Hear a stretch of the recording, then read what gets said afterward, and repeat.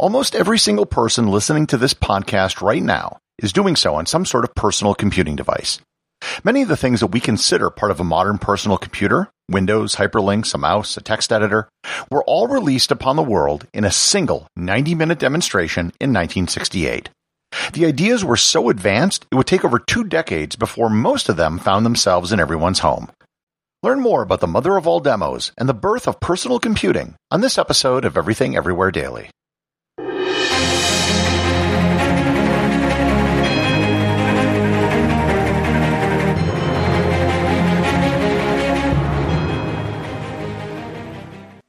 This episode is sponsored by ButcherBox. Summer is right around the corner, and that means cookouts. No matter what your preferred food is for a cookout or a barbecue, ButcherBox can help you make it the best. If you want to serve up some hamburgers, ButcherBox has grass-fed ground beef to make the perfect smash burger. Want to cook up some steaks? Well, ButcherBox has that too, with some of the best cuts of steak such as New York strip, ribeye, and filet mignon. Do you like grilled chicken? Well, ButcherBox has some of the best pasture-raised chicken that you will find anywhere. And if you really want to wow people at your next cookout, you can try grilling some of their wild-caught salmon on a cedar plank. Sign up at butcherbox.com/daily and get a special deal. ButcherBox is offering my listeners a free-for-a-year offer plus an additional $20 off. You can choose salmon, chicken breasts, or steak tips free in every order for a year. Sign up today at butcherbox.com/daily and use code DAILY to choose your free-for-a-year offer, plus get $20 off your first order. This episode is sponsored by Heaven Hill Bottled & Bond Bourbon. I recently had the chance to try Heaven Hill Bottled & Bond, and I can attest to its exceptional aromas with hints of caramel and vanilla intertwining with its oakiness, which provide a well-rounded flavor profile. Taking a sip is akin to experiencing a piece of bourbon history firsthand. Heaven Hill Distillery may be America's most quintessential bourbon distillery. Established in 1935 after the end of Prohibition, the distillery was established by the Shapira family and has remained a family-owned distillery to this day. In 1897, Congress passed the Bottled in Bond Act, which set forth strict rules for any bourbon labeled Bottled in Bond. Heaven Hill Bottled in Bond Bourbon goes beyond the stringent requirements of the law by aging its bourbon for 7 years, not 4. The end result is a gold medal-winning bourbon that truly stands out. Available nationally, look for a bottle at your local store. Heaven Hill Bottled in Bond. Heaven Hill reminds you, think wisely, drink wisely.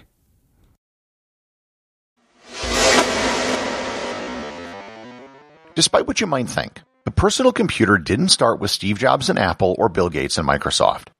To be sure, they had an important role to play, but all of the major innovations we associate with personal computer software were actually developed before Apple or Microsoft even existed. In particular, most of these ideas were developed by one man and the researchers in his laboratory, Douglas Engelbart. And if you don't recognize his name, you probably should. Douglas Engelbart grew up on a farm outside of Portland, Oregon during the Great Depression. He enrolled at Oregon State University for electrical engineering, and like almost everyone else in his generation, he joined the military in World War II. He enlisted in the Navy and became a radar technician. After the war, he returned to college and completed his degree in 1948. He then went to work at the Ames Research Center in Mountain View, California for the National Advisory Committee on Aeronautics, or NACA. The NACA was the predecessor of NASA.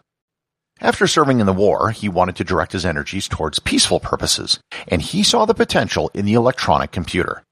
In 1951, there were very few computers in the entire world. Those that did exist were enormous behemoths that took up entire rooms or buildings and ran on vacuum tubes, as the transistor hadn't been invented yet. The primary use for computers was to do complex calculations for things like ballistic missiles or atomic bomb testing, which would be too difficult and time-consuming for humans to do by hand. As a 25-year-old engineer just starting out, Doug Engelbart had an astonishing flash of insight into what computers could possibly be. In an interview we did years later with Wired magazine, he said, quote, "All of a sudden, wham, I got an image of myself sitting at a big CRT screen with all kinds of symbols on it, new and different ones manipulated by a computer that could be operated through various input devices. All of the material on the screen could be controlled with great flexibility.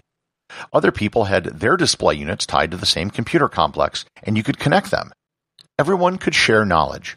The vision unfolded rapidly in about a half an hour, and suddenly the potential of interactive collaborative computing became totally clear. End quote. Given the ubiquity of computing power today, it's hard to understand just how far-fetched this vision was at the time. Computers were expensive, and computing time was extremely valuable. The idea of wasting precious computer time manipulating objects on a screen would have come across as ridiculous. Moreover, in 1951, TV sets weren't even that common yet. Only 23% of U.S. households had a television at that time. So, the idea of using a computer for anything other than just raw number crunching back in 1951 was in the realm of pure science fiction. Doug quit his job at the NACA and enrolled in the PhD program in electrical engineering at the University of California, Berkeley. In 1955, he got his PhD on a topic that really had nothing to do with computers, and eventually wound up at a private R&D firm called the Stanford Research Institute, or SRI. While at SRI, Doug began to hone his ideas on human-computer interactions. In his vision, computers wouldn't just be used for calculation. Rather, they would be used to augment the human intellect. He saw teams of people working collaboratively on computers that were linked together.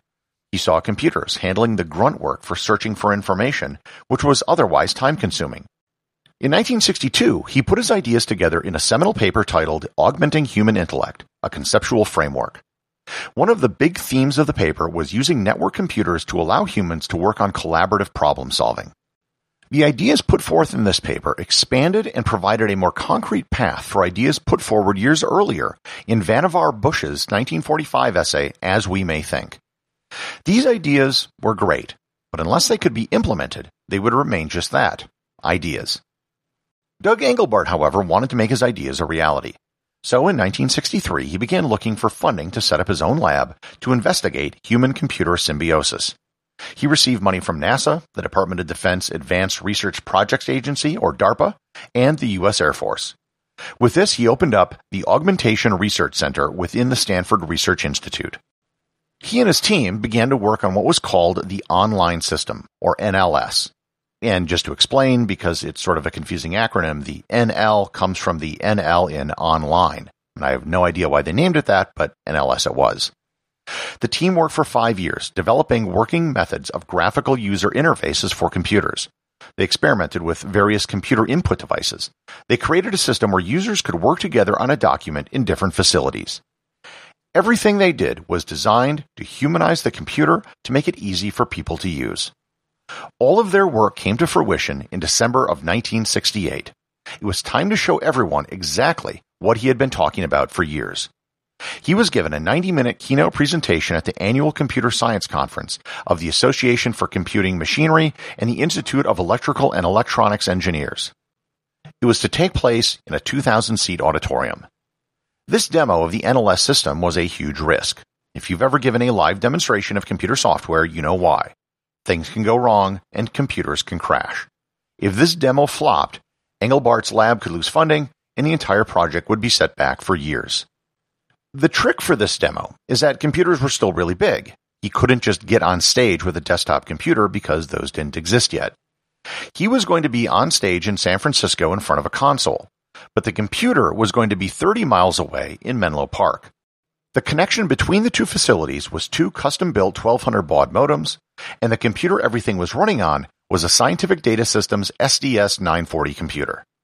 Television cameras were set up in both San Francisco and in Menlo Park with a custom microwave connection between the two locations to share the video signal. They even had a 4-channel video controller so they could project Doug's face mixed in with the monitors on the screen in the hall.